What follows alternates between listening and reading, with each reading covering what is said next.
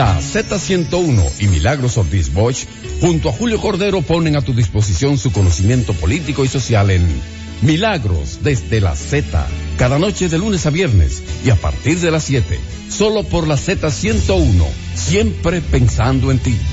Saludos, buenos días, buenas noches. Es un nuevo programa de Milagros de la Z, son las 7 de la noche.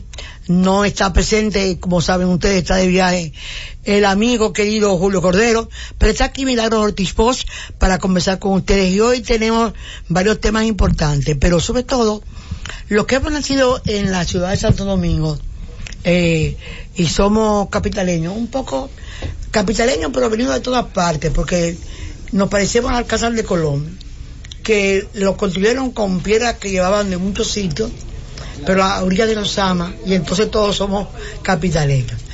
Tenemos aquí con nosotros a Ruth Gesualdo, que es la presidenta de la Unión de Juntas de Vecinos de esa área, del área de Ciudad Nueva, fundamentalmente de la parte colonial, ¿verdad? Yo soy presidente del área donde está el Hotel Francés, donde está... Sí, la parte más colonial, más importante. Y ¿verdad? Relaciones Públicas del bloque de Junta de Vecinos de toda la ciudad murallada. O sea, estamos delante de un liderazgo fuerte de la República Dominicana, Ruth Gesualdo. Tenemos aquí presente también a Ángel Mendoza. Ángel Mendoza es un hombre conocido, vinculado mucho a la iglesia, diácono, ¿verdad? Y entonces es una persona preocupado por el entorno donde vive, de su naturaleza dedicada al servicio de los demás. Tenemos aquí también a Villanovas, y acaba de integrarse, estábamos esperando, Francisca Peguero, de la Asociación de Enfermeras. Todo esto tiene algo que nos une. Yo quería comenzar diciendo que a los capitaleños, sobre todo los de la ciudad de Intramuros, los de los barrios santos, Santa Bárbara, San Miguel, San Lázaro, San Carlos, San Antón, somos, fíjense, teníamos nombre de santo todo, que abarcamos todo el sitio en el que tú organizas y trabajas con la Junta de Vecinos. Felizmente hay una coordinación. Teníamos en el hospital Parellini y seguimos trayéndolo, y no nosotros, sino una gran parte del sur del país. Tenemos una visión, un aprecio por el hospital Parellini. Y entonces el hospital Parellini ha tenido varios aparentes conflictos, y ustedes como están siendo vinculados a lo que es además la estructura de la zona colonial y el servicio que es para la comunidad, porque por ahí no hay un hospital cerca. No hay hospital cerca. No. Es el único hospital.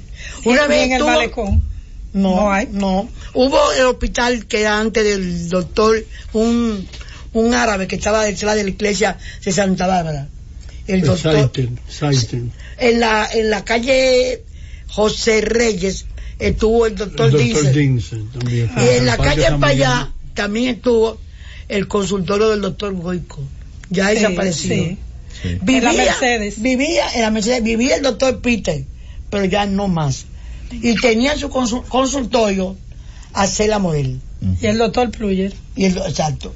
Había varios dentistas, pero no había, la única clínica realmente que hay, el único hospital público que era la posibilidad de salud de todos los moradores de esos barrios. Entonces ustedes están enfrascados en la defensa de ese hospital. Bueno, Ruth, bienvenidos todos. Está Francisca, Brian, aquí la Gesualdo, la queridísima, y cómo estamos usted, don Ángel Mendoza, ¿verdad? Estamos todos aquí, y los micrófonos son ustedes para exponernos y contarnos la preocupación por el padre Virginio. Doña Milagro, muchísimas gracias por la invitación. Nosotros somos la Unión de Juntas de Vecinos, que tenemos ya 24 años como agrupando lo que son las Juntas de Vecinos, y desde ahí, en el año 2008, nosotros empezamos la lucha cuando Leonel Fernández cerró el Villini para hacerle algunas remodelaciones, y viendo que se tardaba mucho el director del colegio médico en aquel entonces, el doctor Serencaba, nos llamó, se reunió con nosotros y nos dijo que queríamos que le apoyáramos porque él veía de que querían tomar el hospital y cerrarlo para otra cosa. Ahí nos enfrascamos en la lucha hasta que logramos que el hospital se entregara, moderno, ahora con una nueva visión, que también se daba clase a los, un hospital docente para residentes de diferentes especialidades, y ya muy bonito, muy moderno. Hace 3 años volvió y le realizaron una intervención a lo que es la emergencia, y vemos que por un problema que hubo en la iglesia del Carmen, que queda al lado, sí. Entonces se conecta con la capilla de San Andrés. La capilla de San Andrés. Sí, entonces por ahí hubo una rotura de una tubería que Sor Trinidad Ayala, que es la directora de la Pastoral de la Salud y la encargada de la diálisis, vinculada a eso, y que ellas residen ahí dentro del hospital, preocupada de que se rompió una tubería. Ellas hablaron con la dirección del hospital, quien lo que hicieron fue a llamar a una reunión con el Servicio Nacional de Salud y decirle que quería que desalojaran el hospital en 3 días. A nosotros se nos llama como comunitario, y cuando nosotros vamos les preguntamos qué es lo que pasa. Nos dicen que el hospital puede ser cualquier cosa menos hospital. Uno de los comunitarios le dijo que si no podía ser otra cosa, sino hospital, que debía de ser hospital, porque para eso se le había entregado eso al padre Villini. ¿Qué pasa? Que el hospital fue hecho en el 1926. Yo tengo... Qué bueno que te recuerdas del papel del padre Villini en el nacimiento de ese hospital. Así que no te interrumpo más. No, él al padre Villini le entregaron eso, y entonces se hizo lo que es el hospital en el 1926. Yo tengo los planos porque Risori Silvestre, del Centro de Inventario de Bienes Culturales de Ciudad Colonial, hizo un levantamiento hace un tiempo con la Universidad Autónoma, y ese edificio es hecho de hormigón. ¿Qué pasa? Que cuando la señora... no recuerdo bien el pero nombre. Pasa que le dicen a ustedes que se tienen que ir en 3 días. Llama a la onda que se tienen que ir, no, que el hospital hay que desocuparlo en 3 días. Y necesita la cooperación de la Junta de Vecinos. ¿Qué hace la Junta de Vecinos? Nosotros al otro día enviamos a una comunitaria, que pena que no llegó porque yo la invité, y ella y el presidente de Santa Bárbara fueron a la reunión. La persona del Seguro Nacional de Salud no sabía que ella era una comunitaria, y que habían personas que no eran del hospital, sino que decía que sacaran la gente, que lo desalojaran, que se lo llevaran. O sea, como que la gente no sabía, el personal médico, el personal... Y no explicaban el porqué, sino una emergencia. No. Y que iba a colapsar. ¿Qué pasa? Que nosotros empezamos a buscar opinión, porque lo que uno no sabe busca asesoría. Buscamos las personas que saben de estructura, de todo. Buscamos los planos del hospital. El hospital tiene, como yo le decía al ingeniero Pagán un día en una reunión, que él decía, no, que él cogió un palo y se fue hacia abajo, y yo le dije, pero si hay un sótano y usted está encima y usted hace un hoyo, se supone que se tiene que ir lo otro para abajo, por Dios, porque eso es algo que es lógico. Entonces decía que la tierra estaba sediento, que había agua del mar, todo eso se fue desmontando. ¿Cómo se fue desmontando? Porque cada vez que hacía un estudio decía lo contrario. ¿Qué pasa? Que nosotros... Se hicieron varios estudios entonces. Claro, pero nosotros como unión se lo solicitamos al Patrimonio Monumental, se lo solicitamos a OISOE, se lo solicitamos al Seguro Nacional de Salud. El Seguro Nacional de Salud nos remitió a OISOE. OISOE nos ha puesto que hemos ido como en 10 ocasiones y nunca nos ha dado el tal informe.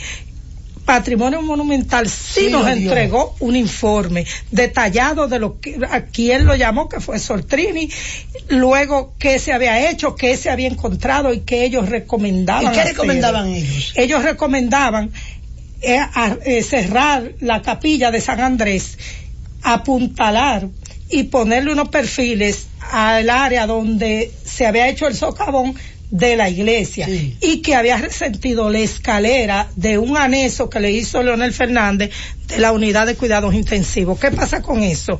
Que al estar recostado en la pared de la iglesia, pues si estaba cediendo la pared, estaba cediendo la escalera. Al ponerle el perfil de metal, ya eso estaba resuelto. Pero ¿qué pasa? Que ellos no querían eso. Ellos dejaron la tubería abierta hasta ahora, hasta hace como un mes o 2 meses. Fue que entonces, para ustedes, lo que causa el daño, Brian, para que hablemos todo un poquito, o para tú mismo, Ángel, o Francisca, que está por allá, ¿verdad? Ustedes deducen que es la filtración sostenida de un tiempo sin control la que causa el debilitamiento del terreno. Sí, cuando nosotros verificamos que era una tubería que estaba rota, echando agua, botando agua, ahí fue que en sí verdaderamente nos dimos cuenta de lo que estaba sucediendo, pero eso no era algo para tener que cerrar un hospital en alrededor de 48 horas, donde había muchos pacientes en estado delicado. Sí, porque allá también se hace mucha diálisis, sí, va un tipo de paciente delicado. Pero decía el informe de patrimonio monumental, que definía, ya que no han podido conseguir, el de la enseñanza que lo mandó al Servicio Nacional de Salud, al Servicio Nacional de Salud, que lo mandaron a OICE, sí, y no han recibido. ¿Qué decía ese que ustedes tienen en la mano? Que eso era algo que el agua, la tubería rota, había hecho en el piso y que había que apuntalar, que poner, sí, perfil, porque entonces la capilla había una parte que estaba en el aire. Sí. ¿Qué pasa? Que ellos no tomaron, no que la parte de atrás había que aislarla, la escalera, no, ellos tomaron el hospital entero, ellos lo vieron como una oportunidad. ¿Hay oportunidad de qué? De cerrarlo, de desmantelarlo, de conseguir dinero, porque... ¿Y por qué? Porque en algo que no se gasta 500,000 pesos, ellos dicen que se iba para empezar 70 millones. El señor Pagan, sí, hizo una rueda de prensa, cerró el hospital, no me permitió el paso, no, dijo que no me dejaran pasar a mí expresamente, y él fue, cerró el hospital y no, pero mira que bien te dejaban pasar aquí, está hablando con el pueblo dominicano, porque hoy en día una gente lo puede intentar, pero con tantos mecanismos abiertos. No, pero no se nos permitió. ¿Usted sabe cuándo se nos permitió? ¿Cuándo? Cuando Farideh Raful fue, sí, con Ángel y Tony Raful, sí, a donde ellos, que no le querían ni siquiera recibir, ella tuvo que llamar al director del Servicio Nacional de Salud, sí, y decirle que ella era una diputada que necesitaba. Exactamente. Y es su circunscripción que ella representa. Claro, y cuando ella se le plantó ahí, entonces le permitieron el paso. La directora bajó y le dijo que no podía sacar fotos ni video a ella.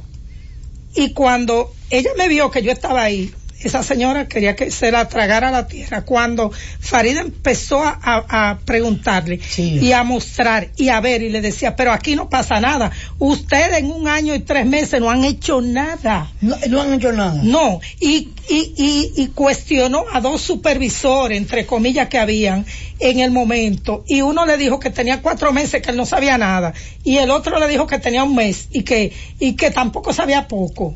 ¿Usted me entiende? Sí. Entonces ella empezó y le dice, pero ¿por qué ustedes están descascarando las paredes, rompiendo las tuberías del aire acondicionado, de la electricidad, si lo que ustedes dicen que hay es un socavón que según ustedes se va a tumbar todo? No le han puesto la mano a nada y lo que están es dañando lo que está bien. Los expedientes tirados por pila en el patio, en el piso, donde quiera. Que son, cualquiera que sea la situación, son conservables, sí, porque es el historial médico. Aquí tenemos una enfermera, ¿verdad que sí? Sí. Ese historial médico es muy valioso para salvar vidas, ¿verdad que sí? Por o sea, supuesto. aunque te puedas mudar, eso es un tesoro, porque es una acumulación del estado de salud de las personas. El estado de vida de cada persona. Además, es importante porque el paciente puede ir a otro médico y aquí está la referencia de él, de la paciente o del paciente. Y esa es la importancia de los expedientes. Pero hay que decir que el cierre de ese hospital fue bajo un hermetismo. No le daban información a nadie. A 1 año y 3 meses al día de hoy todavía están llegando pacientes, porque ese no es un hospital de la zona colonial o Ciudad Nueva o San Carlos, es un hospital de referencia nacional, un hospital docente. Antes de tu llegar, yo les contaba a ellos que mi papá tenía un negocio en Santo Tomás arriba, en lo que muchos de la gente que cultivaba o decía el cultivo de cacao, de café, por esos campos de Nigua para allá y cerca de todo el entorno, dejaban depósitos de dinero ahí donde mi papá, pues si enfermaba a alguien, lo traían al Padre Villini y solamente llamaban a mi papá para decirle que tenían enfermo X personas en el Padre Villini, que le mandara con uno de sus empleados un dinerito allá. O sea, yo sé, y porque yo me sorprendía de saber que le estaban mandando un dinero al hospital como si fuera una red casi. Eso era el Padre Villini. Exacto, entonces... Y sigue viniendo la gente. Hay una situación, sí, todavía a la fecha, y ellos son vecinos que ven a diario el paciente llegar, y el problema principal está en que aquí en el Gran Santo Domingo solo disponemos de un hospital general, un hospital del pueblo, que es el Hospital Moscoso Puello, Dr. Francisco Moscoso Puello, y este hospital ya está abarrotado, está sobrepoblado, está en hacinamiento. Ustedes van a la emergencia de este hospital y es el único que el pueblo, la gente, como dice mi amigo Wilson, la gente de a pie puede llegar con o sin carnet. De los barrios norte. Exactamente. Porque de los barrios santos de la capital, San Carlos, San Lázaro, San Miguel, Santa Bárbara, San Antón, todos esos barrios que están ahí, ese era el sitio donde iban. Pero no tienen dónde ir. Sí. Entonces, aquí tenemos una situación, y es que la OISOE dice con mucha alegría que ya de los 57 hospitales que estaban en reconstrucción, remozamiento o reparación en general, han entregado 38.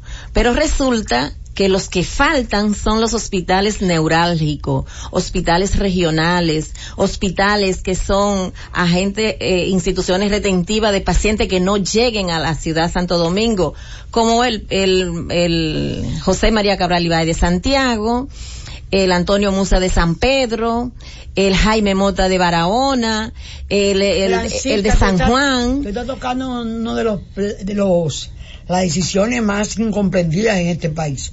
¿Cómo es posible que el gobierno, cualquier gobierno, decida entrar en reparación los 56 hospitales que son vitales, como tú dices, los más grandes, para pasarse años reparándolos y quitarle? No está establecido el nivel primario para sustituir ese servicio directo a la gente. Y entonces se pasa con eso. ¿Y el Padre Villini está en la lista de los 56 o entró después? Entró después, pero es que como usted dice, doña Milagro, no está funcionando. Aquí se requieren unas 6,000 unidades de atención primaria, y la Alianza por el Derecho a la Salud, ADESA, hizo un estudio recientemente que dio resultados funestos. Aquí no hay no más de 1,600 unidades de atención primaria, y en condiciones infrahumanas, condiciones no que con todo el equipamiento adecuado. Ni con equipo, ni con personal específicamente, que la Organización Mundial de la Salud establece que debe haber 23 integrantes del equipo de salud en una unidad de atención primaria para poder hablar de eficiencia y brindar la atención primaria en salud, que es el facilitar el acceso a los servicios, a la prevención, a las comunidades. Francisca, es lo que evita que tengamos que curar a la gente. Exacto. Lo que quiere la salud primaria es que la gente no se enferme. Pero lo que quiere el sistema, sí, pero lo que quiere el sistema es que la gente enferme, justamente porque hay una industria lo de la farmacéutica, de laboratorio, que si la gente no enferma, pues no ganan, no generan recursos. Sabemos la historia de millones de dólares y sabemos la historia de aquí de las falsificaciones y la facilidad que esto, un personaje por ahí que nosotros no acabamos de entender, que falsificaba, que nosotras, el personal de enfermería, por ejemplo, en área quirúrgica, los médicos, especialistas, principalmente de neumología, pacientes que no cedían en el estado de asma de medicina por la falsificación y nosotros inyectando y pacientes dando gritos. Esa gente es casi criminal. Es un criminal, sin embargo, se le devolvió todo su equipo, se le devolvieron 80 millones de dólares. Ese es uno que por el lado de Arroyo Hondo. Exactamente. Entonces, se premia el delito, se premia la corrupción, se premia la criminalidad. Y no se premia la salud. Y no se premia la salud. Aquí la salud ha sido olvidada. El presupuesto para salud es el tercero más bajo de la región. No ha llegado a 2 puntos, está en 1.8%. Y por eso tenemos la alta tasa de mortalidad infantil, maternal. Exactamente. Por eso, y mira, es muy eficiente el 911. Pero te lleva a hospitales rápido, pero no hay medicina. Mire, no es tan eficiente. No. Colonial, cada vez que alguien se pone mal, mejor uno de nosotros lo lleva en una silla al hospital y llega más rápido que el 911, porque el 911 generalmente dura mucho tiempo para llegar y cuando llega, las personas que están, la mayoría no están capacitadas para tratar con los pacientes. Y pero ese es otro tema. Nosotros tenemos el tema del Paribigini, que tenemos que seguir conversando sobre ese tema, porque aquí tenemos a Brian, que también tiene que hablarnos, lo que es un muchacho joven que está implicado en esto. Gracias. Cuéntame, ¿cuál es tu visión, tu preocupación del asunto? Bueno, mi preocupación viene siendo, doña Milagro, que, como usted dice, un hospital del pueblo que se necesita, que tenemos vamos a poner, la gente de esa zona tiene que viajar una distancia muy larga para llegar a un hospital. El Moscoso, dijo ella. Sí, el Moscoso. Como el más cerca. Sí, entonces una persona que tenga una condición delicada de salud, que dure con el tráfico de Santo Domingo 1 hora en llegar a un hospital, es la muerte segura. Entonces también tenemos una preocupación de que no sabemos qué se hizo con los equipos sustraídos del padre Villini hasta la fecha. ¿Qué es eso? ¿Qué es eso de equipos tú traes? O sea, los equipos son los que estaban en el hospital antes de ser evacuados, máquinas de diálisis y equipo de... ¿Llegaron a evacuarlo? Esto lo vaciaron. Todo, eso se lo fueron llevando. Eso está, doña Milagro, como una oficina vacía. Ahí no hay nada, ahí está la pared, pues no se la pueden llevar. Entonces no hay ya diálisis ni nada de eso. Nada de eso. Sí, al frente. Alquilaron una casa y montaron ahí. No, siempre ha estado. Sí. Pero dicen que lo van a quitar. Ajá. Entonces el hospital para Villini está vacío. Totalmente. Sí. Y no solo está desmantelado. Y no solo vacío eso, no solo afecta al paciente, el personal, por ejemplo, los residentes, que es un hospital docente universitario, teme perder su años de residencia. El personal de enfermería está pasando la 1001. Nosotras hemos perdido 2 enfermeras. Si ustedes si le vamos a colocar un porcentaje, que por cada enfermera vamos a poner 50 o 100 pacientes de la sociedad común ha fallecido. 2 enfermeras fallecieron por el cierre del hospital, rebotando de un hospital y de una clínica a otra, buscando una unidad de cuidados intensivos, buscando un espacio. La última, que fue Clara Galán, y que queremos seguir contando, y la primera, que fue en diciembre, la compañera Eustaquia Santana, que de aquel lado vino buscando una unidad de cuidado intensivo hasta llegar de este lado una clínica que no reunía bien las condiciones, y cuando quisimos trasladarla al hospital oncológico, ahí falleció. Clara Galán fue 10 veces al Moscoso Puello buscando un espacio y tampoco tuvo la oportunidad porque el flujo de pacientes era tan fuerte que no pudo, y la despacharon a las 11, a las 6 de la tarde, y a las 11 falleció. Pero hay que reclamar aquí la apertura inmediata de la ciudad sanitaria, el Morgan. Pero Luis Eduardo Aybar. Hacerlo al regreso, porque ya llegó el momento que nos llaman desde los controles, llegó el momento de la vida de lo que mantiene la emisora. Gracias.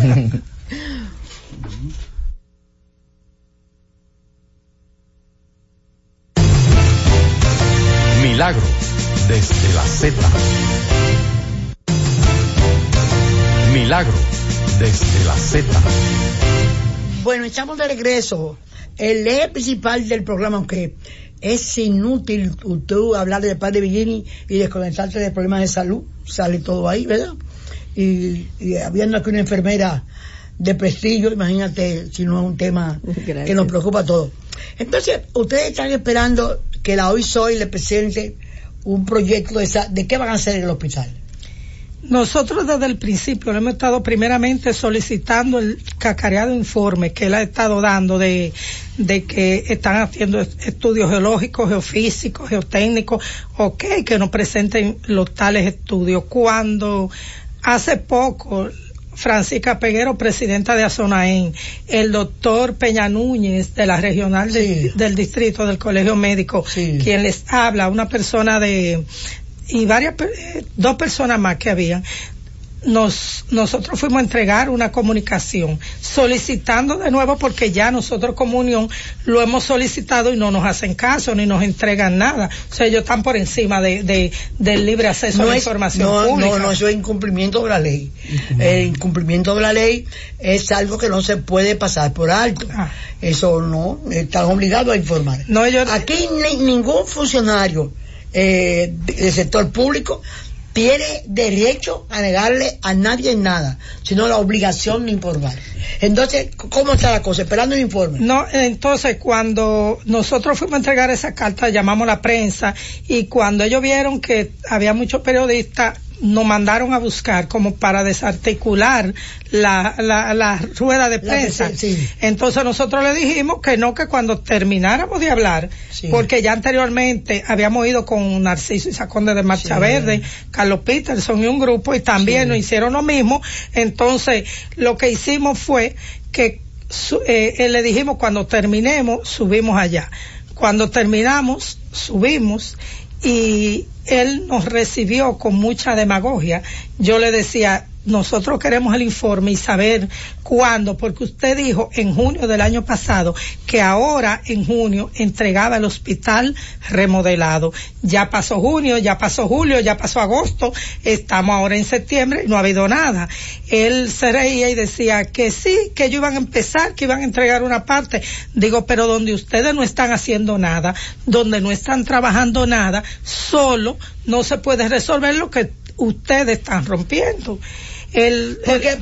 Porque están rompiendo adentro. Sí, ellos, cuando la asociación médica... Porque si hubiera ya un plan de lo que van a hacer y se le enseñara a los vecinos, estuviera tú ahí, es muy posible, o todos ustedes, es muy posible que ustedes estuvieran informándose de a dónde va el asunto, ¿verdad? Exacto. Pero es que no se puede no tomar en cuenta al ser humano, al vecino, que es parte de la comunidad. Sobre todo el movimiento comunitario es fundamental. Ahí yo me molesté y le dije a él que él iba a tener que rendir cuenta. Una persona que estaba al lado de él como que se quiso molestar, y yo le dije, no, usted se equivoca, él es un servidor público. Sí. Y el servidor público va a rendir cuenta ahora, en el próximo gobierno, y se la va a rendir a Dios también. Él se quedó y dijo, no, porque eso se va a resolver y eso se va a entregar. Digo, sí, pero mientras tanto sigue muriendo la gente y no es un familiar suyo, ni es un pariente suyo. Bueno, pero vamos a pedir ahora que ese informe se haga. Pero no es un informe, a la gente hay que irla informando, diciéndole, estamos haciendo este estudio, estamos viendo que hay partes que vamos a eliminar porque tienen problemas, hay partes que vamos a agregar, o sea, no es posible de poner a la gente que 6 meses, que 7 meses, que 1 año, porque en el país ha habido muchos problemas de salud por lo de los 56 hospitales, porque yo concibo que para 1 año un presidente dice, este año vamos a arreglar 4 hospitales y después 5, pero no desmantelarlo a todo, porque quizás negarle la salud al pueblo dominicano. Entonces yo lo que aspiro de bondad, y porque yo soy de ese barrio, yo nací y me crié en el Polvorín. Y el último hermano mío nació en el Padre Villini. O sea que... todo el mundo tiene a alguien. Es parte el presidente de la Unión de Junta de Vecinos nació en el Padre Villini. Así es la cosa. Entonces, lo importante es que la angustia de una comunidad hay que ayudarla a resolver, para eso estamos. Hay que comunicarle y decirle, no hay que ver. Cuando uno quiere frenar a lo que nos reclaman, estamos impidiéndole al pueblo que se comunique. Cada persona que te pide, ¿cómo está eso? Que es una cosa que estoy defendiendo. No es tu negocio, Ruth. Sí. No es el negocio de ninguno de ustedes. No. Es cierto modo de vida, porque ahí está tú haciendo tu carrera de enfermera. Exacto. De muchos años, ¿verdad? Entonces, pero es una cuestión que quieren manejar el beneficio, porque son representantes de la comunidad, de la ciudadanía. Entonces, eso hay que decir a la gente lo que va a hacer. No se pueden cometer esos errores de mandar a hacer reformas para el tiempo, para cuando suceda. Hay que hacerla en el paso en que pueda hacerla un sistema. Lo peor, doña Milagro, que el presidente se refirió a los hospitales y el Villini ni lo mencionó. Y él se refirió a los hospitales en una entrevista que le hicieron a 3 páginas en la prensa, y no mencionó al Villini. En los medios de prensa él no menciona al Villini. A nosotros hacemos una reunión semanal los lunes, y a esa reunión se acercó una persona que ya había estado allá con lo de la ley del mecenazgo. Sí. Y ese señor... Una buena ley esa. Sí, pero ese mismo señor que es del Ministerio de Turismo nos dice que como que él quería hacerle una propuesta, y la propuesta es que el Villini debe dejarse para turismo de salud y atención primaria. Yo ahí me paré bastante, porque yo soy bastante volátil, y le dije, yo lo siento, pero el Villini es un hospital del pueblo. Si ustedes quieren hacer uno para turismo, constrúyalo el Ministerio de Turismo. No, y tiene que ser un hospital, primero, que a lo mejor no cabe ahí, porque una gente que viene de países desarrollados, que son los que hacen turismo de salud. Tiene que tener las instalaciones más sofisticadas. Sí, señor. Los servicios de conexiones de luz más sofisticados. El agua más sofisticada. Evitar contaminaciones de las áreas de cuidado intensivo. O sea, tener todo casi computarizado. Todo es demasiado moderno. Para vender turismo de salud, hace falta quizá un sitio mucho más amplio. Un hospital con una estructura, quizás como alguna parte que yo vi un día que caminé por Secano, donde hay algunas cosas que son excepcionales, pero que al no tener el nivel primario de salud, la gente que quiere salud le da una gripe y llega ahí, le da un malestar y va para allá, y ya ese hospital no está actuando como debe ser un hospital para otro nivel de la salud sofisticado. Entonces yo creo, pero aquí hay tanta locura que a lo mejor se pueden hacer turismo de salud en el Padre. Y lo que nos informan es que están dejando el pequeño centro de diálisis que está al frente hasta enero, que ellos pretenden llevarlo a uno de esos hospitales para quitar definitivamente de ahí, porque ellos entienden que también eso arrabaliza, que ahí va mucha gente pobre, que eso no le conviene. Entonces, yo le decía... Lo que no conviene es que la gente pobre se enferme. Se enferme. Eso es lo que no conviene, que la gente pobre... Es que la gente pobre ande buscando la salud de esa manera. Pero hemos tenido una muy buena información, estaremos muy pendientes, Ruth, y como usted y Faride le puede decir, porque Faride estuvo por ahí. Ella voy a conversar con ella sobre ese tema, y ya ha llegado el tiempo en que tenemos que despedirnos, porque vamos ahora a entrar en otra etapa del programa.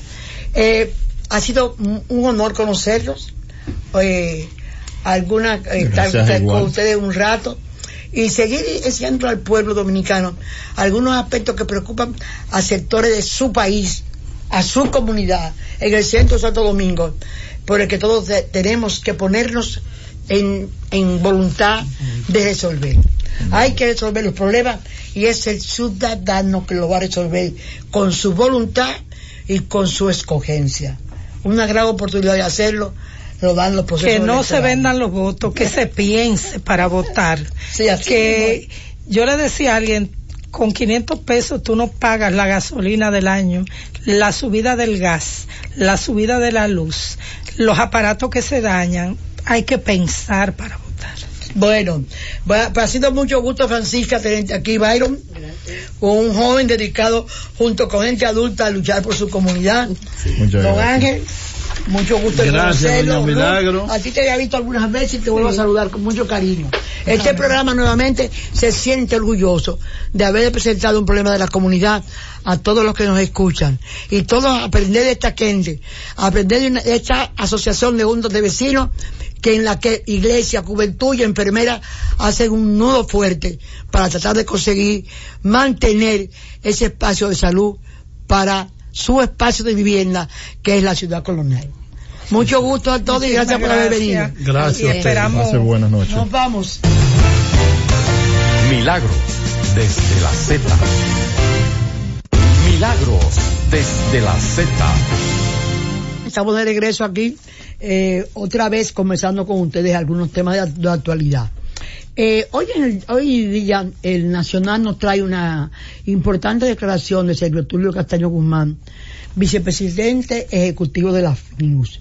Y es bueno comentar lo que él ha explicado, la posición que ha externado como parte de esa institución, como su vicepresidente, porque es bueno que algunos ministros del gobierno, algunos que han estado haciendo, inclusive el de la función pública, o el que actúa como secretario de la vicepresidencia, de la presidencia del partido, que dicen que no hay ninguna violación de ley. La ley no es el ciudadano el que dice yo no la violé. La ley dice que la viola, ese es el sistema judicial, el que dice se violó o no se violó. Lo que pasa es que aquí para la situación política, hubo momentos en que se consiguió 37 sentencias contra un sector del PRD para entregarle ese partido al proceso eleccionario o de la Constitución o de la creación de la Constitución del 26 de enero del año 2010 por encima de todos los principios. Pero en la vida igual, bueno, yo creo que yo decía ayer y quizás tenga que comentarlo nuevamente hoy, que un país que dice que crece al porcentaje que crecemos, un país que dice que está creando el gobierno digital, un país que dice que está haciendo tanto desarrollo tecnológico, es muy difícil que ese país se entienda en el mundo que ha cometido la barbaridad que ha cometido el presidente, metiendo todo un gabinete en los programas de campaña. Y quiero que es muy importante que les lea lo que explicó que Sergio Tulio Castaño Guzmán, que dice que en el artículo 196 la ley electoral establece que, leo la comilla, los funcionarios públicos que administran recursos del Estado no pueden prevalecerse de su cargo para desde él realizar campaña ni proselitismo a favor de un partido o candidato, de ninguno, ni de aquí ni de allá. Tampoco podrán hacer uso de la área física o espacios, así como de los instrumentos, equipos, materiales y personal que pertenecen a la institución, ni órgano de Estado a la cual preste su servicio. En la actual coyuntura nos hemos dirigido a los precandidatos de que se encuentran involucrados en el tren gubernamental sin importar su bandería política. Está pidiendo que respeten las leyes. Yo creo que si aquí hay una entidad que tiene un servicio a la justicia ecuánime y fuera de todo apasionamiento, es la FINDUS, en la que no sé si quieren que le vuelva a leer lo que dice la ley 196. Dice que los funcionarios públicos que administran recursos del Estado no podrán prevalecerse de su cargo para desde él realizar campaña ni proselitismo a favor de un partido o un candidato.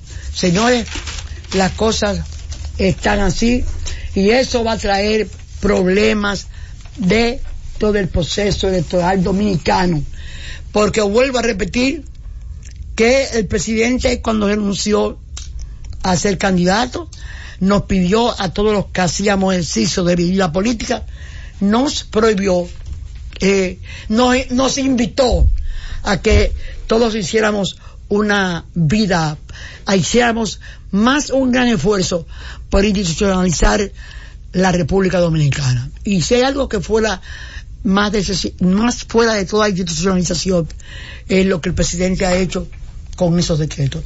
Hace 2 días, aquí en el programa conversamos con el queridísimo amigo de muchos años y que es colaborador nuestro, Omar Benítez, sobre este tema. La Z ha publicado la declaración de él en alguna parte, la estoy mandando a transcribir porque no creo que hay algo que está fuera del contexto, pero sí me han pedido cientos de dominicanos que yo repita lo que dije ese día y le expliqué a Omar. Porque ese es su derecho, pero no hay derecho a yo que nombro, yo que pongo los nombramientos, de repente ponerlos a todos en una canasta. Y no digo, eso está en contra de las cosas en las que yo creo, Omar.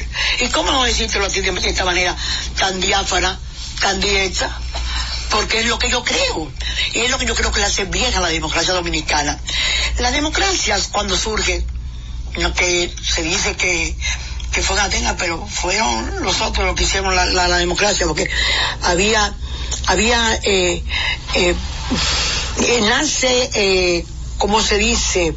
Nace inquisitiva. O sea, en sus mejores avances, había que ser un ciudadano cabal, total, había que ser parte de una élite familiar, había que tener propiedades, había que tener una profesión, había que saber leer y escribir. Y la democracia hasta ahora lo que busca es la igualdad de oportunidades en el mismo proceso. Y hay cosas en que hoy en día los periódicos, partidos políticos, inclusive yo te digo, yo voy a volver a caminar como Peñagón el mundo para decir, Santo Domingo hay cosas que no son equitativas, y tú tienes que saber que esa es mi posición, claro. Mi posición, y que la voy a defender, no en contra de la agricultura, porque yo creo, y con mucho orgullo lo digo, que este país tiene en la agricultura su posibilidad de llegar al equilibrio del comercial, de la balanza comercial. Y que aquí todos los que están vinculados a diferentes planes, buscados por ti, por allá, por el gobierno, lo han expuesto. Y de nosotros siempre ha habido el reconocimiento de que es un esfuerzo bonito. Y que lo digas tú, a mí me encanta que lo digas tú. Pero hay cosas que también en las que yo he creído, y en las que tengo que decir que tengo el sentimiento contigo. O sea, no es tan fácil. Tú tienes fidelidad al presidente, tienes razón. Tú tienes fidelidad a las cosas, a los agricultores, tienes razón. Tú tienes, te enseñó tu abuelo, tu papá, a esos valores. Pero a mí me enseñaron a tener valores al cumplimiento de las leyes que nos hacen a todos iguales. Y en ese sentido, aunque va a ser muy difícil, nosotros nunca hablamos de cosas de personalidades. Aquí nunca se ha hablado de la gente que te combate, la gente que no te combate, la gente que yo quiero y que tú no. Nunca se ha hablado de eso. No. Pero de verdad, hay matices que tú tienes que saber. Hay cosas en las que yo he creído toda la vida. Sí. No, la solidaridad mía que existe, amorosa, amistosa, pero una solidaridad que va a tantos años de lucha, a tanta gente que veo soñar por una democracia diferente, inclusive que creo que cuando el presidente le habló a la nación y se retiró de la campaña, él dijo que quería que la sociedad, la comunidad política, los políticos dominicanos trabajáramos todos para hacer institucionalizar la nación. Óigame, y los nombramientos de eso no son parte de la institucionalidad. Bueno, yo quiero... Ese es un tema que está dicho así. Me gusta que uses, yo te pregunté de entrada, sí, porque de entrada había que hacerlo. Sí. Y estoy explicando, no de salida, te estoy explicando mi visión sobre eso, que creo que hay una violación a un principio de equidad, que hay un principio democrático de funcionalidad, de función del Estado, que es para actuar de manera diferente. Y no te hablo de que un grupito aquí, no, te hablo de nación. Te hablo de país y te hablo de todos los informes de la OEA, de la Unión, las cartas de Daniel Sobato, las cartas de Pastrana, los documentos que sí, sobre ese defecto que teníamos que haber superado. No se puede tener un país que produce 7-8% de crecimiento anual. No se puede tener un país que está creando la República Digital. No se puede tener ese país en el que tú estás produciendo la inseminación y poniéndole a las vacas aquí implantes embriones, sus embriones, todo ese tipo de cosas, y de repente cae en una cosa tan del pasado que debíamos reformar. No tenía como decir estas cosas, sino de la misma vía que tú lo has dicho. Y hay un ejemplo, hacerlo en el programa que hemos hecho con tanto respeto durante tanto tiempo, y en el que yo he aprendido a conocerte mucho más allá de lo que te conocía antes. Yo quiero señalar que comparto plenamente su convicción de la democracia. Usted es una demócrata carta cabal y todo el mundo en este país se lo reconoce y se lo respeta. Yo he tratado de ser un alumno suyo en esa materia, y lo poco que he alcanzado en el espacio de las discusiones abiertas y francas, sin matices, lo he aprendido mucho aquí en este programa, en este espacio. Yo quiero jurar ante usted y ante el país de que no voy a utilizar jamás recursos del Estado Dominicano para involucrarlo en este tipo de actuaciones de la política. Es una tarea que tengo pendiente ahora, ver cómo manejar este tema. Porque patito feo, porque todos lo van a hacer. Bueno, porque es una tarea que tengo que las próximas horas te voy a ver, porque yo quiero asegurar que mi espacio en la vida de la República Dominicana sea un espacio diferente. Se va. O sea, yo no puedo... Señores, buenas, después vamos a aclarar sobre lo que escribió ayer la Z sobre el tema de que estamos tratando. Buenas noches a todos y hasta mañana. Milagros desde la Z.